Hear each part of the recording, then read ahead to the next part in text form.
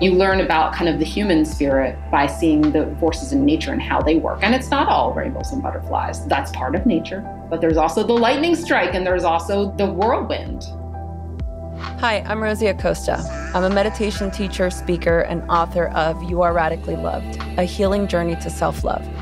Look, I grew up in East Los Angeles during the '92 LA riots, and it set me on a troubled path. I didn't grow up with mentors in my life, so I turned to reading as many books as I possibly could to learn about the purpose of life. In my journey, I found that having these conversations gave me life, and I decided I wanted to create a place where I could share these conversations with my community. So come have a sit with me as we learn about, well, everything. Hi, friends. Welcome to the Radically Loved podcast and to this very special rerun episode with my very dear friend, Quiara Alegria Hudes. She wrote one of my favorite books of all time called My Broken Language. And in this conversation, we discuss her intention behind writing the story and all of the lessons she learned along the way on this writing journey. She is absolutely one of my most favorite human beings on the planet. She is so deep, so heart-centered, and an incredibly talented writer and playwright. I'm so excited to share this conversation with you all again. As you know, I'm taking a little bit of a hiatus, but we will be back. I already miss you so much. Stay tuned for the latest happenings. You can sign up on my newsletter using the link in the show notes, or you can just go to radicallyloved.com. You can also check out my episodes on Radio Headspace and also guest hosting Dear Headspace, all Headspace Studio podcast. Studios, plural? I think it's plural. I think it's plural. But anyway, I hope you enjoy this conversation. I miss you all so much, and I can't wait to hear what you thought. Hello, everybody. Welcome back to Radically Loved. I am joined by a very special guest. And, you know, I say that because every guest is special, but our guest today is probably a career highlight for me. So thank you, Quiara, for being here today. That's so kind. It's my pleasure. It truly is. We were just chatting a little bit before we started, but your writing just across the board has really created so much opportunity and inspiration for Latinos everywhere, Hispanic people, Spanish-speaking people. I have felt so encouraged and seen by your work. And it's one of those things that for me, I admire people that are telling the types of stories that you tell, because I feel like mine matters. And so I want to say thank you for that, first of all. And I want to welcome you to the show. I'm excited to have this conversation with you. Thank you. Your story does matter. I mean, that's clear from the people that are listening to the podcast. Even when you're interviewing people, we feel your story and you kind of staking your claim with your story. And you're going to have a book soon. So we'll get to know more of your story through that. Yes. And it was a very daunting experience for me. You know, one of the things that I've always wanted to ask you, sometimes I talk to you, especially as I read your books, I'm like, I wonder what happened here. I wonder how this is different. Mm-hmm. And when she wrote her first play, like now she's writing this memoir, what was the what was the energy between the two? Because I know that with your playwriting, you talk about them being fictional characters, right? You say these are fictional characters that are obviously related to maybe similar stories that you knew personally, but writing a memoir was obviously different than writing a play, I would imagine. So the book that really inspired me the most, especially while I was writing mine, was your memoir, My Broken Language. So can you tell us a little bit more about what the energy was like writing this story. And if for the people that are watching this or listening to this, maybe just like a brief description of what that story is about, what your memoir is about. So it's called My Broken Language, and it's a memoir of my youth. So my early childhood up through, I would say, the moment in my 20s when I became a woman, when I became an adult, when I quote unquote came of age. And it's called My Broken Language because I was saturated in and surrounded by many different languages throughout my life. Spanish, English, and the hybrid form Spanglish. I was a musician, and so there were many different musical vocabularies that were part of my upbringing, from my aunt's rock and roll music and classical music to my mother's bata drumming. There were also a lot of spiritual languages surrounding me growing up. My mother, I got a front row seat at her path towards becoming a Lukumi priestess, towards becoming a santera, crowned in Chang'o. And I also went to Quaker meetings. So there were so many different languages around me. I saw the visual languages of her Afro-Caribbean altars in our living room, but I also would go to the Philadelphia Art Museum and see the visual languages of Western modern art, like Marcel Duchamp. And out of all those different languages, I had to decide how I wanted to speak. And I did want to speak. All my life I wanted to. And that you did in ways that we've been able to enjoy in the stories that you tell. I found so many similarities just in your story. You know, you talk about sort of growing up on two different sides of the tracks, right? Like having the two different experiences with your parents. Can you tell us a little bit about what that was like?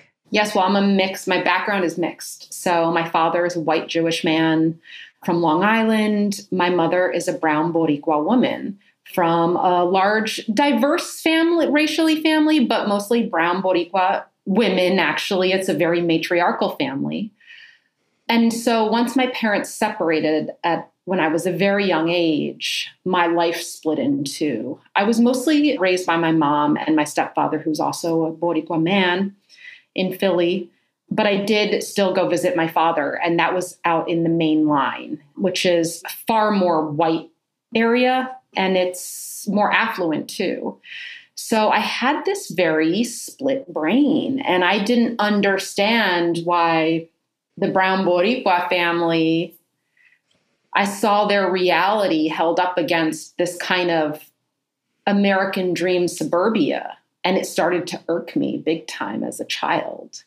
There were these like wonderful magical secrets that I refer to them in the book as the Perez women, because it's the Perez family. My grandmother was Obdulia, or as we called her, Abuela Julia Perez. And they did have these magical secrets. They could dance in the midst of horrific loss in a way that was cathartic. And it was awesome to me to see this. I remember, these were war on drugs times. These were HIV/AIDS times. And there was so much loss. And it was a lot of young, or untimely death. And it hit close to home. And yet you pop in the tape, we hear Bachata Rosa, and the dance elevates to such an ecstatic place of release. It was really gorgeous. And I was like, okay, my family out in the suburbs, they don't have that special sauce.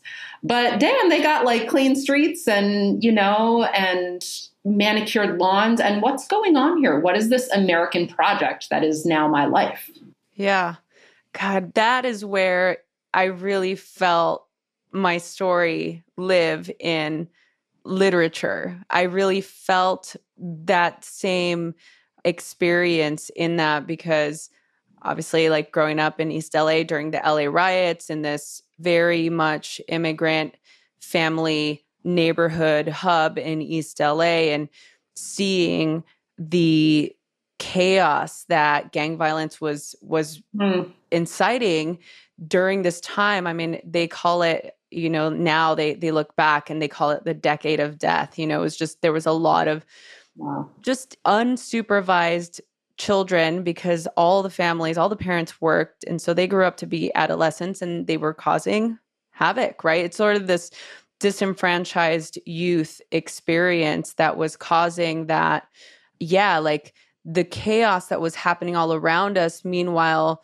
my abuelita would host these rosarios, these prayer circles, Mhm. and have these women come together. And I sort of learned the importance of ritual, the importance of prayer. And as you're saying, like the sort of celebration, and in the midst of going through these really scary, horrific things, there was still so much love and so much grounding in these like family traditions and pulling from faith and believing in spirituality and being able to stay grounded in the sense of, okay, even though this is happening externally, there is still something very much present that is grounding you on this earth, in this plane, even though part of my story, right, is the cognitive dissonance of, okay, but if all of this is real, why is all this bad stuff happening? Mhm. Right. So I Mhm. felt that in your realization of, okay, wait, why is this family here doing this? And why is this then facade look different from the facade of where the people that I love as well are? Right. Does that make sense? Well, can we talk about this notion of chaos for a second? Because Yes. I could feel that there was something in the kind of physical design and landscape and architecture of the suburbs that was really, even as a child, I'm talking 7 years old, 8 years old, there was something about it that was, in a false way, trying to contain a chaos, trying to mask a chaos that is a natural component of life. I don't wish chaos or suffering on anybody. However, both of those things do bring one closer to life's essence, okay? Mm-hmm. Now, these moments when, for instance, in the book's plot covers 4 moments when, for lack of a better word, I experienced something like a possession and really lost myself. And these are moments of storytelling and writing in my life.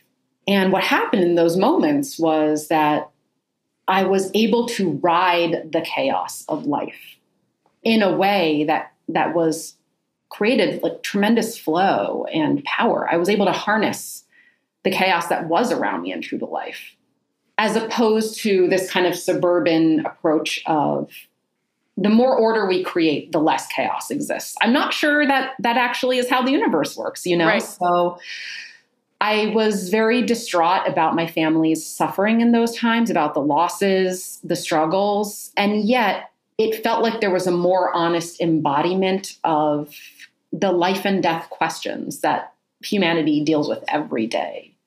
It didn't feel like we didn't have the bandwidth to be constructing facades. We had to deal with life and death every day, and prayer was certainly part of that. Our cooking together, it was very physical, the churches. Yeah, there were churches that we went to, but our bodies were our churches. Our bodies were the liturgical flesh and blood. We had migrated so far in Puerto Rico. We migrated from place to place. Then we migrated to the Bronx, and we migrated to Philadelphia. So our church came with us. Our nature came with us. And we did, even though there was more pain and suffering, it also felt like there was more honest living. And I think that the thing about my coming of age as a child is, the truth is, living that honestly scared the crap out of me. Yeah. I wanted life to feel like the suburbs, but I knew life isn't like that. Yeah. Yeah. But that to me is the meat of your story. And that's where I'm saying, like, I really felt myself reflected in that, because it's the truth. It's the truth of life. That is the actual reality. We have this, I'm just saying generally, people that don't experience the chaos or death in that way, it's almost like this thing that doesn't exist, right? Whereas opposed to you growing up having to grapple with death and illness, right? And having these spiritual awakenings in your life created this deeper understanding of how we move around and how we move about in the world, that it's not all rainbows and butterflies, right? And I hear that sometimes whenever I I talk in this way that people say that I sound, cynical in a way, but I don't think it's cynical at all. I think it's true. I think it's the reality of life. And I feel like a lot of Hispanic cultures, death is such a prevalent cornerstone to our living, our ability to live, right? My dad is always saying, like, in Spanish, "Oh, I'm not going to be here forever. Like, come visit me now that I'm alive, because when I'm dead, you're not going to, I don't want you crying at my funeral. Like, come see me now that I'm here."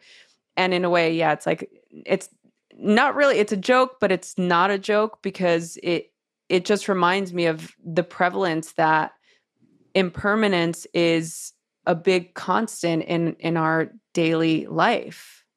And mess and muck and mud. It's part of the cycle of life, right? So yeah, there's the rainbows and butterflies approach. It's like arts and crafts versus a work of magnificent chaotic art, right? Both of those are valid. But if you can never get to that ecstasy, the rainbows and butterflies, the arts and crafts, it's not enough. It's not a fully saturated experience. And so I was scared. I was scared to be that saturated in experience. And I would watch it with a remove. I would watch the dance party at Abuela's house. I would watch the grief at the funerals. And I was terrified of that. Terrified. Are you kidding me? And I was even terrified to dance with my cousins because they could move in a way that was real and immediate. And I was not sure that I could move that way. I wanted to live that immediately. And through the writing, I was able to tap into that. I wasn't trying to pretend. I wasn't trying to put order on things. I was trying to harness, the energy of life that's out there that can be calm and can be a tsunami. These are all things reflected in nature, Yeah.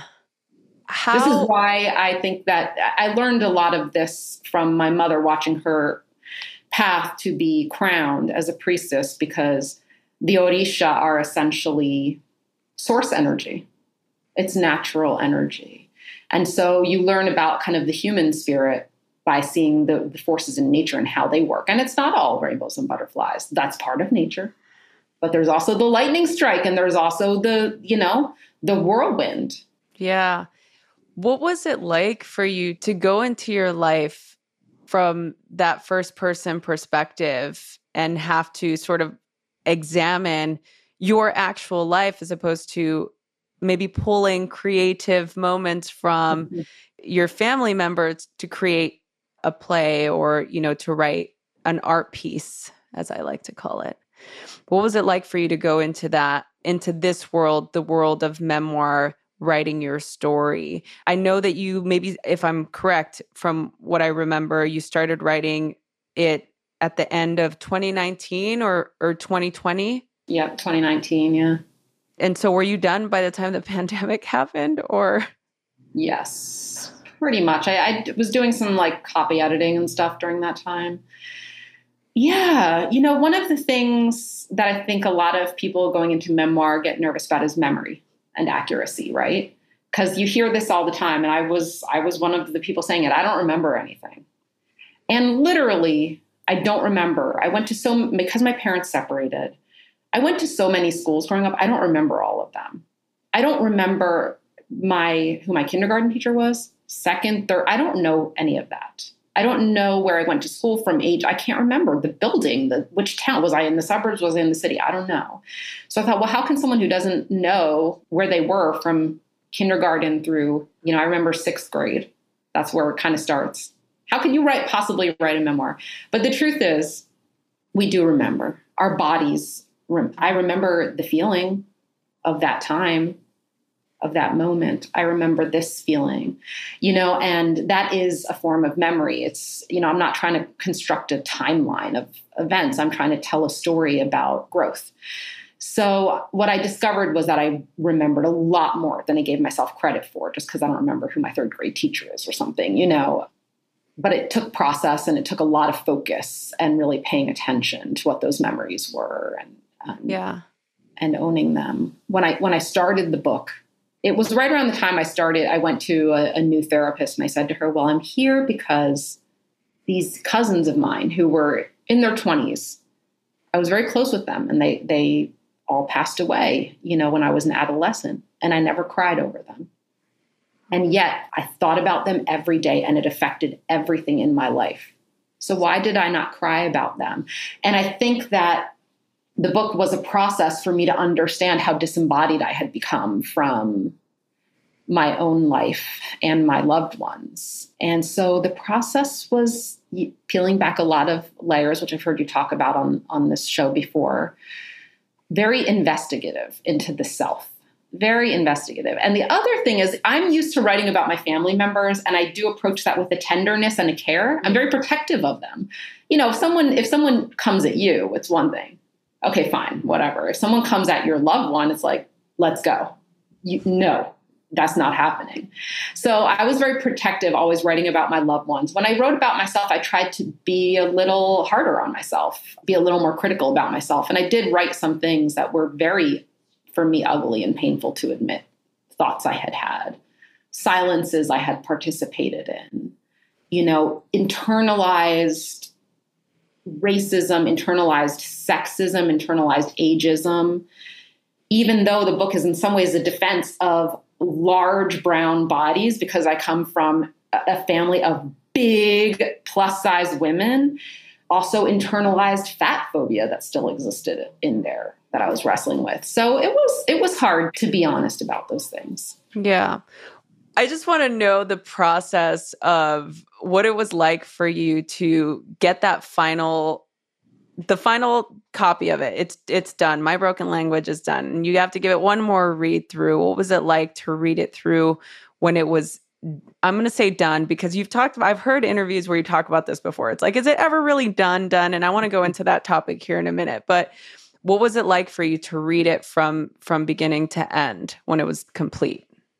I don't know if have I ever read it? When I read it from beginning to end was when I did the audiobook.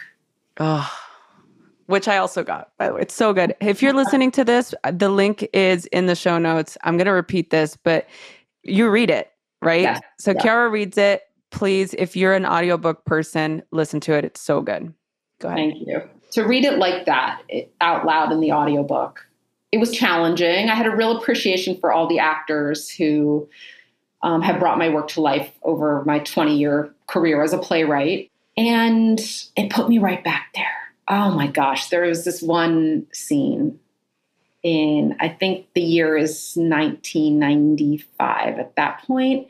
And I'm in high school. I'm in government and politics class at Central High School in Philadelphia.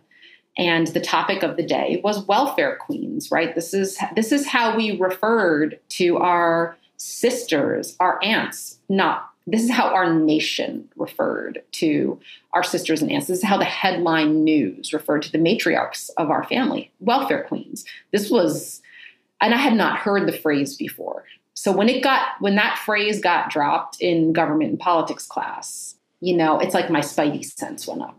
I was like, what? What are you talking about? And it really blew my mind. The conservative boys in the class were like, yeah, they have more babies to get a bigger welfare check.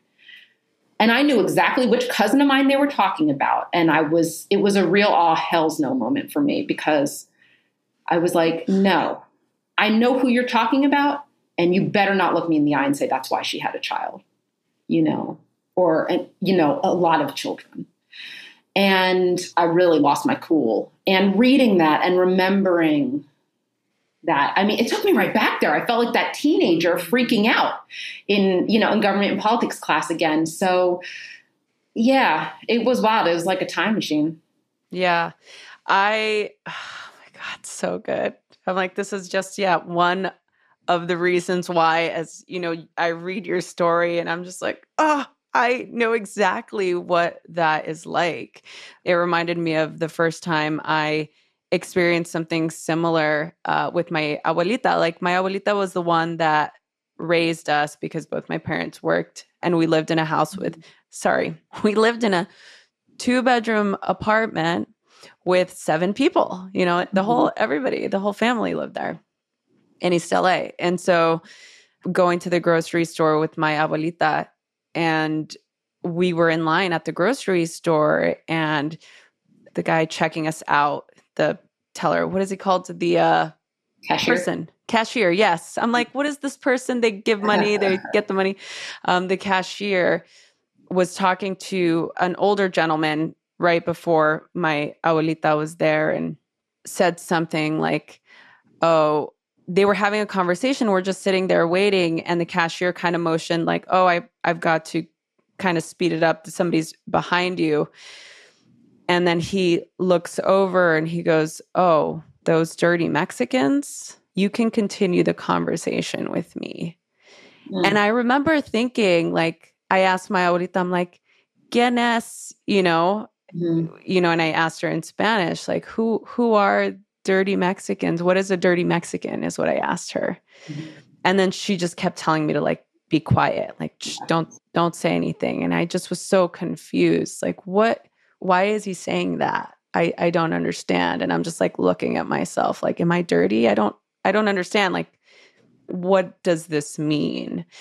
And when we came back home, I asked, when my dad came home, my dad would come home before my mom. And I said, hey, this man at the grocery store called us a dirty Mexican. What is that? And he tried to explain it in a very sort of like loving experience for me, because he obviously saw that I didn't understand what racism was at that age. But I know that what this man had said, I didn't like it. And it made my grandma sad. Yeah. And it made me feel very angry, And just at that age, you begin to understand, oh, the way I look, there's something wrong with the way I look. Even though my sister and I mean, we're American, right? But we're Hispanic, like we're Mexican people, like my dad explained the situation where he said, sometimes people are not going to like you because of what you look like and where you come from. And you have to remember that that's okay and it's their loss.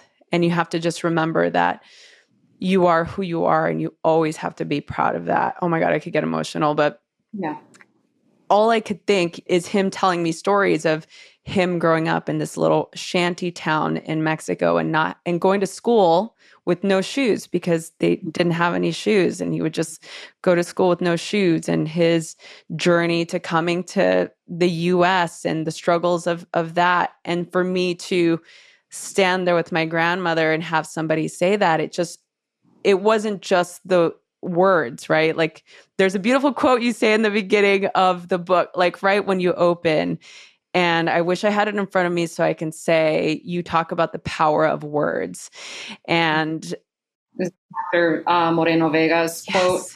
Yeah, so that quote is from Dr. Marta Moreno Vega, who is a wonderful scholar and practitioner and cultural creator within the Afro-Caribbean community, within the Afro-Boricua community, and within the Lukumi tradition. And her books are phenomenal. I especially recommend the book Altar of My Soul. And the quote that starts the book off is from her, and it says that words carry power and words have their own ache. I love that. So one of my biggest issues when I started running, when I started my career training for marathons and just continuing my love for running, was always the issue of dehydration. I remember specifically during one of our 10-mile training runs, I had the absolute worst headache. I had so much fatigue, and my coach basically determined that I had zero hydration because, well, let's be honest, I wasn't hydrating properly. Also, while running or doing any strenuous workout, you lose a lot of electrolytes. Luckily, my friends over at Element provided the most epic product for us to use. Even if you're not an athlete, it's so important to replenish our electrolytes. This can be after having even a few glasses of wine, or after you work out, or just if you have an active lifestyle. Element, spelled LMNT, is a tasty electrolyte drink mixed with everything you need and nothing that you don't, which means lots of salt with no sugar. Element is perfectly formulated to help anyone with their electrolyte needs, and it's perfectly suited for anyone who follows keto, low carb, or paleo diet. I mean, truly, the benefits are endless. When you sweat, the primary electrolyte lost is sodium, and athletes can lose up to 7 grams per day. When sodium is not replaced, it's common to experience muscle cramps and fatigue. Right now, Element is offering my listeners a free sample pack with any purchase. That's 8 single serving packets free with any Element order. This is a great way to try all 8 flavors or share Element with a salty friend. Get yours at drinkelement.com/Rosie. The deal is it's only available through my link. So go to drinklmnt.com/Rosie. Also, you can try it totally risk-free. If you don't like it, they will give you your money back, no questions asked. You have nothing to lose. So check it out today. That's drinklmnt.com/Rosie. drinklmnt.com/Rosie. This deal is only available through my link. You can also get the link in the show notes. Thank you so much for listening, and thank you so much for being a supporter of the show. And so, yeah, just coming back to, again, just reading your story and feeling seen, I think part of the, I don't want to say struggle, but I think some of the obstacles that I faced growing up, especially in a world that I'm in now, in the world of spirituality or in the world of connection and radical love, and this sort of path that I took on after, growing up in an environment like that, getting in trouble with the law, getting arrested, and that kind of set me off on this path. Was I going to end up to be a product of my socioeconomic inheritance, or was I to change my life and do something else?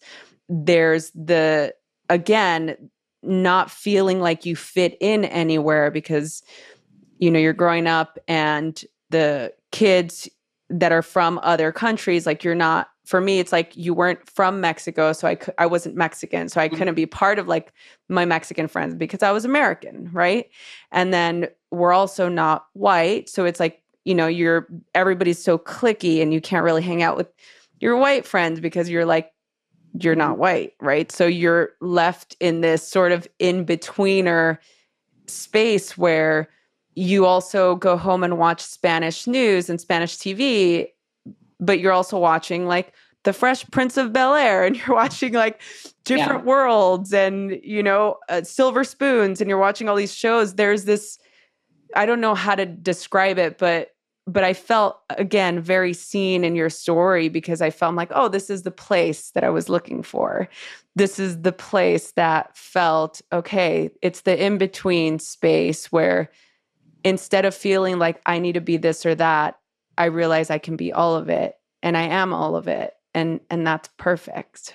It's right? freedom. It's like having a hall pass all the time that nobody knows about because you literally kind of can't be confined in one space. For me, especially speaking as like biracial, interfaith, like all of these things, there's just no box that's 100% accurate. And I think people who aren't biracial also feel this about, questions of identity and labeling, that there aren't boxes that are 100% accurate. And it's actually in the fluid motion between them and the straddling of them that, I did find freedom there. I was like, freedom to be countercultural, freedom to not fit in. That is a big freedom, especially, I think about this in middle school, the way the girls would look at their bodies and the pressure they clearly felt to dress a certain way, to look a certain way. I did not feel that. I had freedom to not fit in. It was very liberating. I appreciated that, even if it meant that I didn't fit in sometimes, Yeah. Yeah. I love that. There's so much power in that freedom.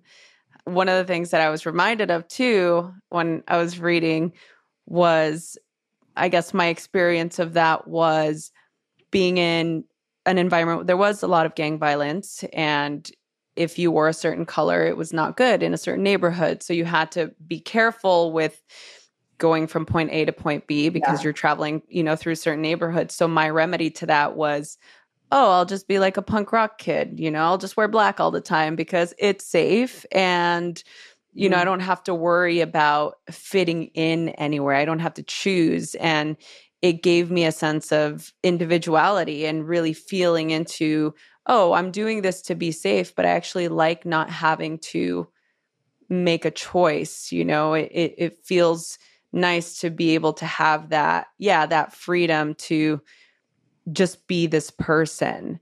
There's another question. God, you said something and I'm like, oh, I want to come back to that. Now I'm trying to remember what you said. There was like so much was said. In regard to your belief system now, where are you in your spiritual journey, would you say, today? Today is a very specific response for that for me. I do think more and more that, the faith I carry is earth-based and body-based. That's just the lineage I inherit. My ancestors were farmers in Puerto Rico. They passed on their knowledge of indigenous science and of the land.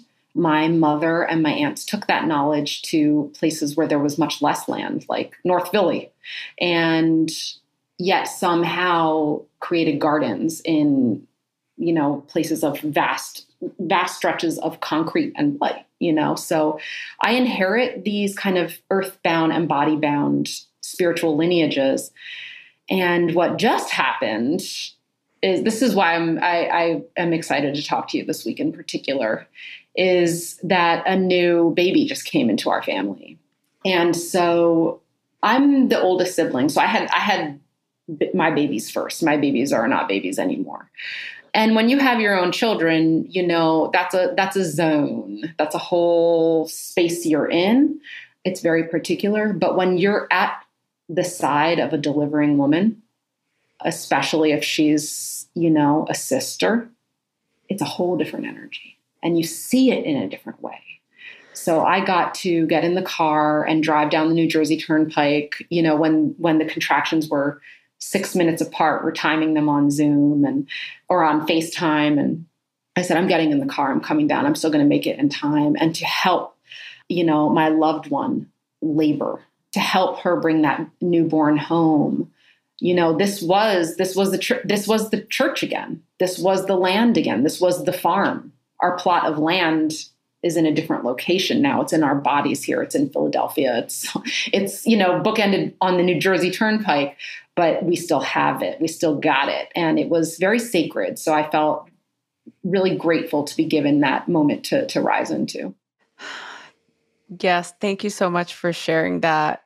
It's like our bodies have become this place of worship now, right? So I wanted to ask you, with regard to where we are in our society, how there are a lot of people that are sick that maybe neglect their bodies and don't really focus on their physical form as much as maybe they should. I know it's a big topic in communities of color, right? Where diabetes is higher in these communities, heart disease. And I feel that we've become less of a movement society over the last, I don't know, I would say maybe like 20 years, where it feels like now technology, which has, yes, helped us very much, it's created a more sedentary experience, right? We're watching TV, we're on our computers, we're working from home, we're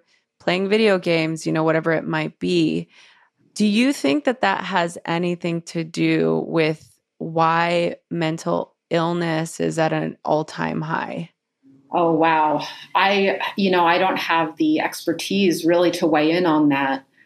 But I do think that one of the ills of American society is it's a very disembodied nation, and that's less a comment on like health concerns. I don't feel that I have the authority or the knowledge to really weigh in on that, but it is an existential and a spiritual and a philosophical observation that to us, the intellect reigns supreme, the thought, the rationality, hopefully. I mean, maybe some might argue that, maybe I'm arguing with myself, but, it's a very mind driven, and in mind, there's status, and all of these things. And it's just like, well, where's the body? Where's the spirit? Where's the energy?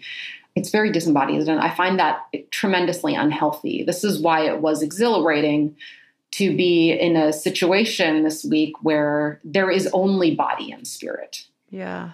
And the amount of presence required to simply ride the wave of one contraction, rest for 2 minutes, and then mount the wave of the next contraction.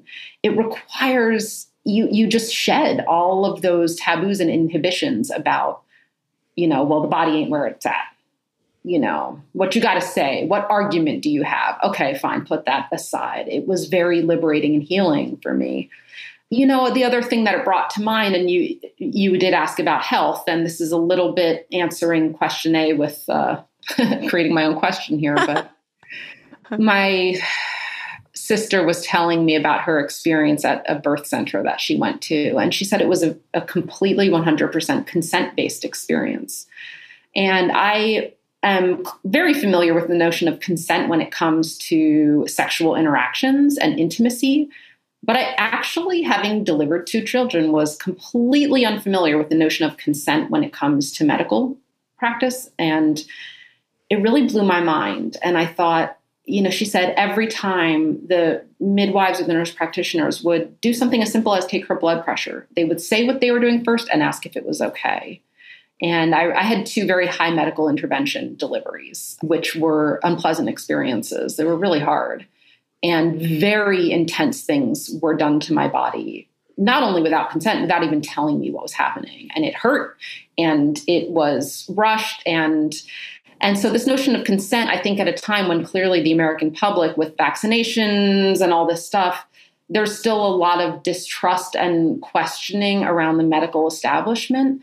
I was like, this notion of consent in mainstream medicine, I think, is one that I understand now and that maybe should be paid more attention to.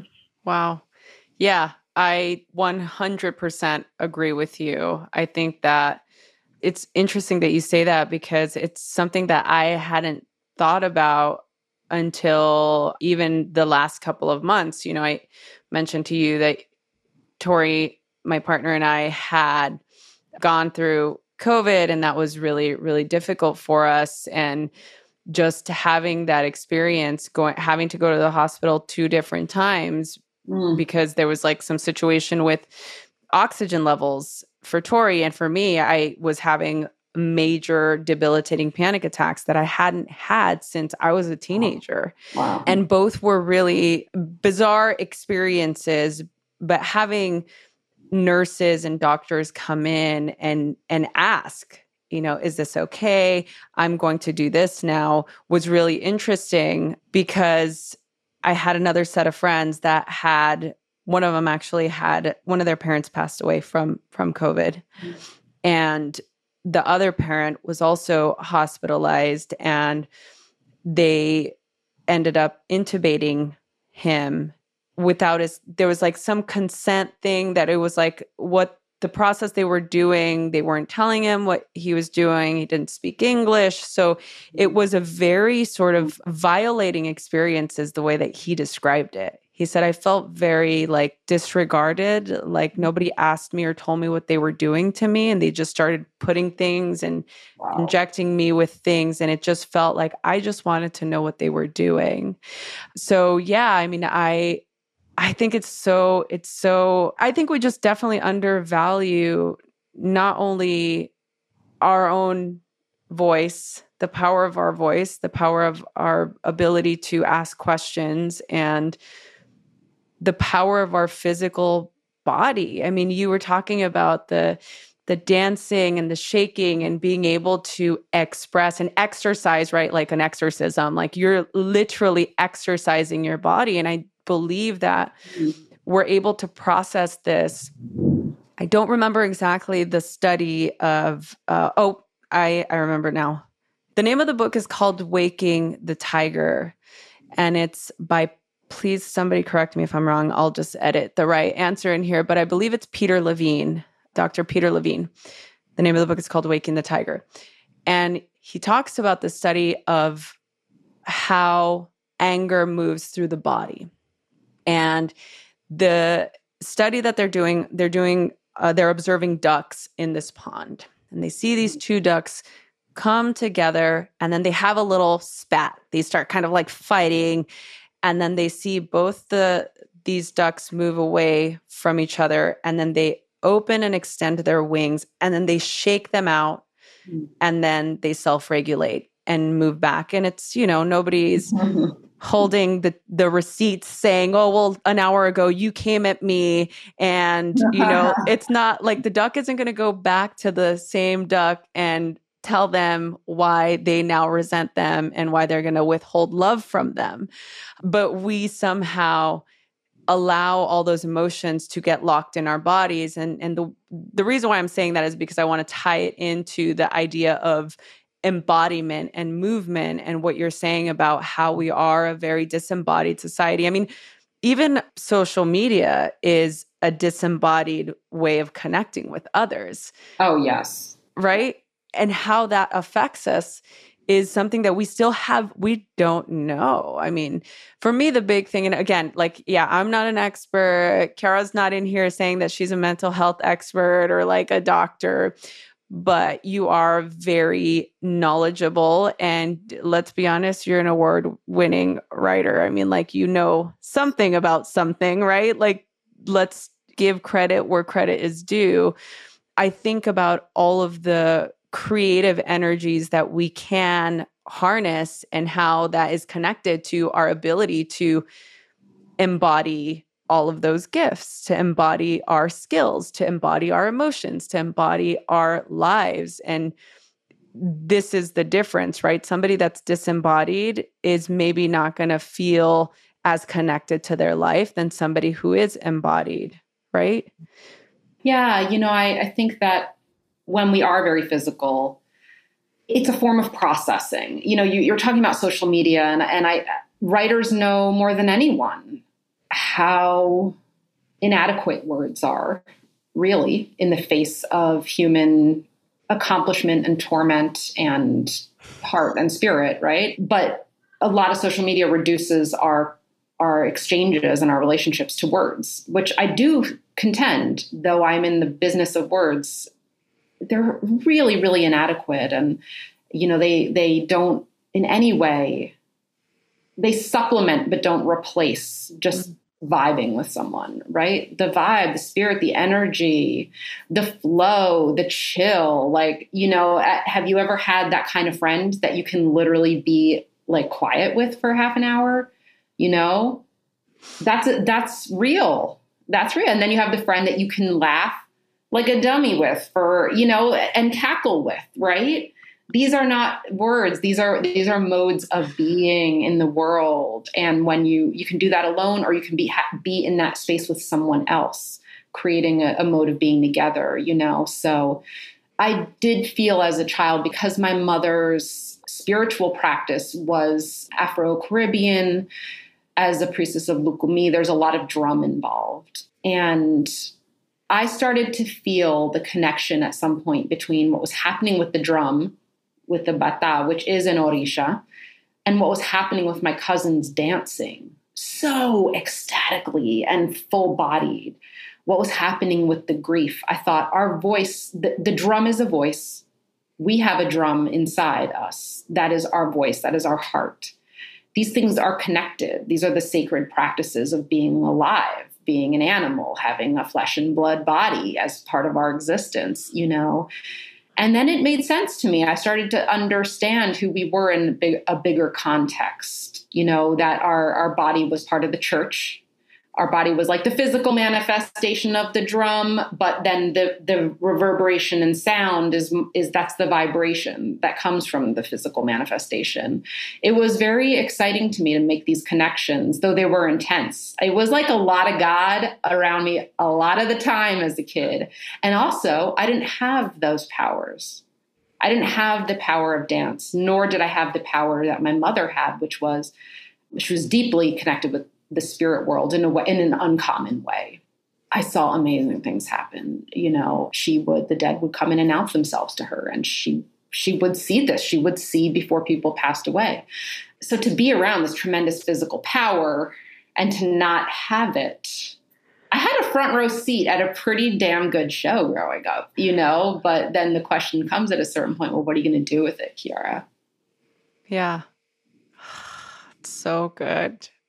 I mean, I feel like we're just starting the conversation. I want to be respectful of your time. And I just feel like that is a great place to complete this conversation, even though I feel like it's an opening to continue the conversation. But I'm so grateful for you and for the work that you do and for sharing your experiences with us. And thank you for creating works of art that reflect people like me's experience, because it makes us feel like we matter and like our stories are important.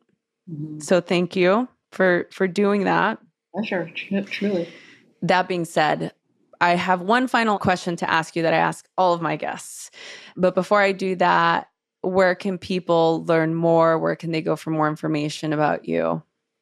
Well, my book is for sale at all the bookstores, at wherever you want to get the books. And my website is Quiara.com. And that talks about, some people have heard of my plays, some people have heard of my book. But if you want to get a broader sense of my kind of multi-writer path, it's Quiara.com, Quiara.com.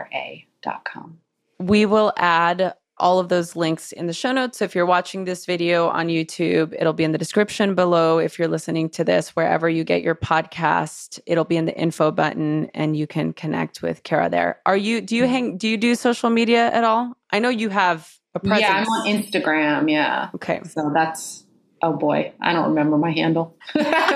We'll put it in the show notes, everybody. We'll look at it. We'll put it in the show notes so you can check it there. So the final question.